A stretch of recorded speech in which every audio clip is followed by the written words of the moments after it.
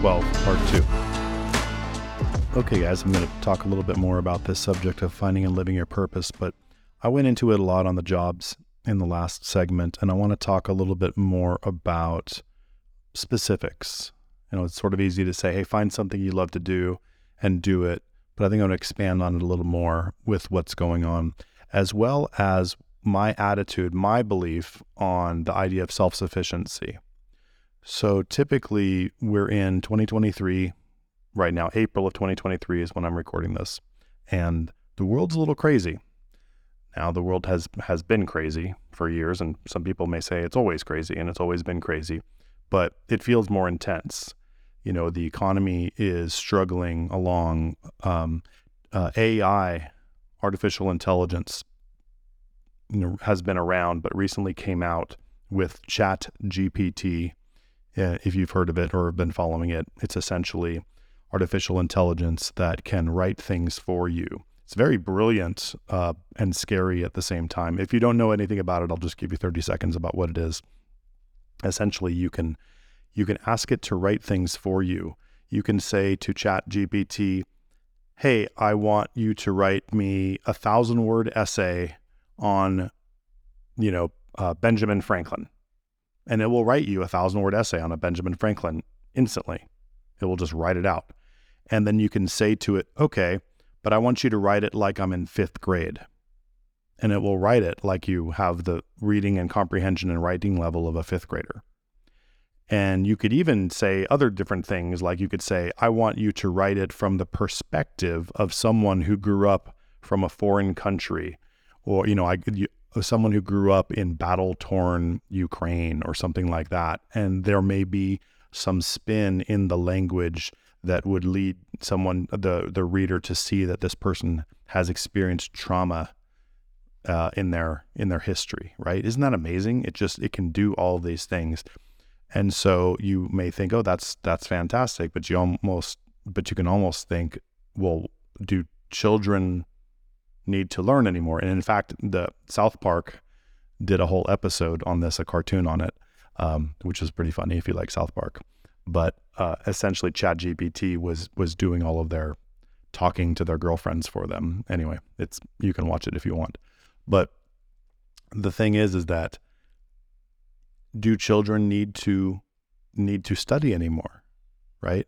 Now, the whole idea of schooling is to read and learn and understand and discuss and take tests or write essays to prove that you know what you're talking about, or you know what you're doing, or you pass that grade.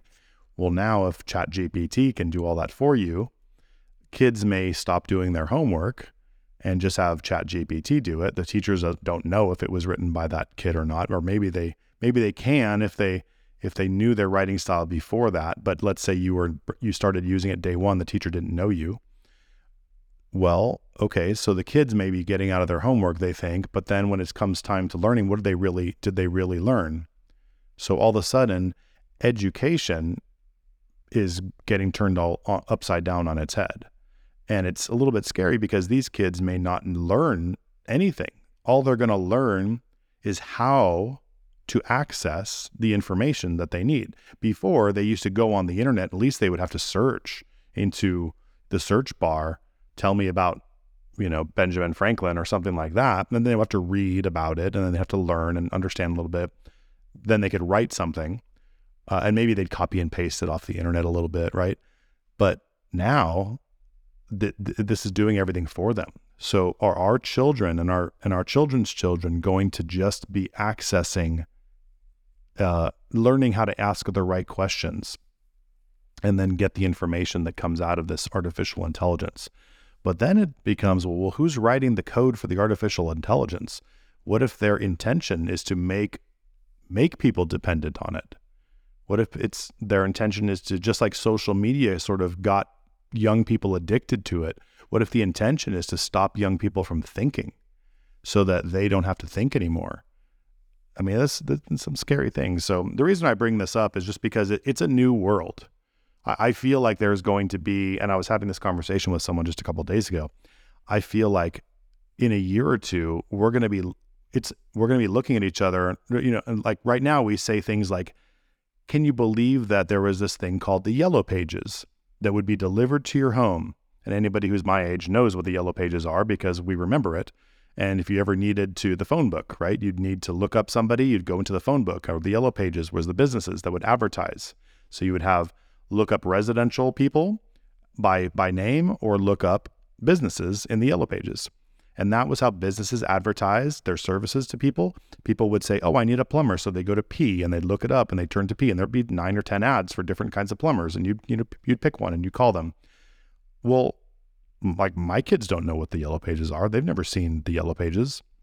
And so I was just telling somebody, can you believe that like in a year or two, we're going to be saying, can you believe before ChatGPT, you would have to like law offices would hire paralegals to do legal research? Like, can you believe that? Like they don't have those anymore. Like all these office workers that do administrative tasks that now can be done by AI, I hate to say it, but their jobs are probably going to be gone pretty soon. So we're going to be looking back. This is going to be another turning point where we're going to say, wow, can you believe that companies used to hire people to do these things before? Do you remember before AI? It was almost like before the internet, right? Do you remember what life was like? It was so different. Well, the world is changing rapidly with this stuff. And, I'm one I'm an optimist. I'm a glass half full kind of guy. I believe that there will be challenges with it, but people are smart enough to know not to turn over all of their power to technology. I think that happened a lot with the internet and social media. And maybe, yes, some will get sucked into it and things will change, but we have to continue to innovate as people and not just fall slave to the technology. I believe people will continue to be human and continue to do things that machines can't. That's my hope, at least.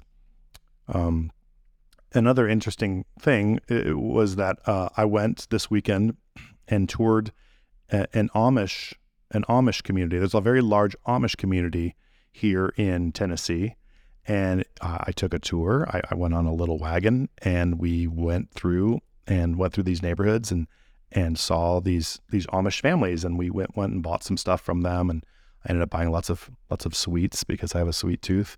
But it was really interesting to see these communities. So they are homesteading completely. I mean, they don't use electricity. They are building things, and all of them have a job. Like there's the guy that builds outdoor furniture. There's the guy that builds chicken coops. There's the guy that builds, I don't know, rocking chairs and things like that. And they all have a specialty, and they build these different things, and then they trade with each other. And then obviously outside people who are not Amish will come in and purchase those goods because they're typically high quality, because when all you've done is made chairs your entire life, and so did your dad and your grandfather, you're probably pretty good at making chairs. You probably really know what you're doing, and it's not like going to a store or buying them online. You're going to get a chair that's probably going to last you a really long time, because they're also very honorable people. And if they're building junk and you come back to them and say, hey, this is junk, I'm not happy with this, that's like dishonoring them.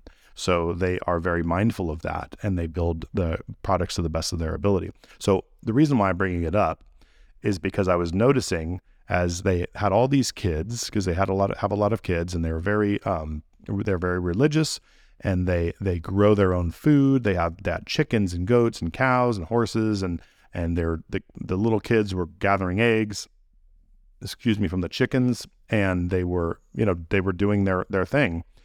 And I thought to myself, wow, so, if the internet goes down, these people are completely unaffected. If the power grid goes down, these people are completely unaffected. If there's an EMP attack, an electromagnetic pulse attack, and all electronics are disabled, they're going to be fine.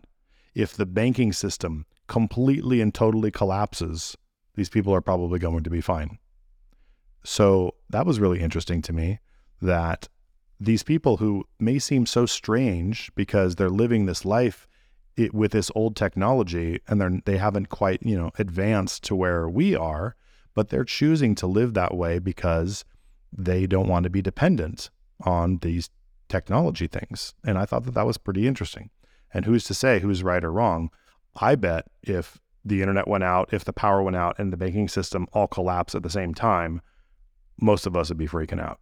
Most of us would not know what to do. We'd be in total chaos. I mean, the cities would be, it would be pandemonium. And in these little communities, they're going to just be fine. So I really had respect for them for their lifestyle, even though I wouldn't choose that lifestyle myself personally. I thought it was interesting. And the reason why I'm bringing this up is to pull it back to drugs and alcohol, being dependent on substances. And when you are a self-sufficient, the more you can be self-sufficient, I know I talked about living your purpose, and I do believe that's very key, but also the more you can be self-sufficient. And I'm not saying everyone has to go out and buy 5 acres of land and do your own gardening and, own chickens and all that kind of stuff and live off the land. Although if you did, you would be self-sufficient and you'd probably feel a lot better. You'd probably feel like things could happen around the world and things would not affect you as much. But I just believe that people being prepared and self-sufficient and more reliant upon themselves, their loved ones, their community, and people that they trust instead of technology is the way to be happier and live a more satisfied life. Because if we are all dependent completely on our technology and we are not dependent upon each other, what ends up happening is you've got a bunch of people who are neighbors in a community who don't know each other whatsoever. And I've lived in neighborhoods like that where I don't even know my neighbors, and it's really awkward. That's why I really liked Tennessee, where I came out here and neighbors were happy to meet and chat and invite me into their homes and things like that. And it was great. But when you get these neighborhoods where no one knows each other, it's isolating. Communities, it's not really a community. It's just people living in the same place.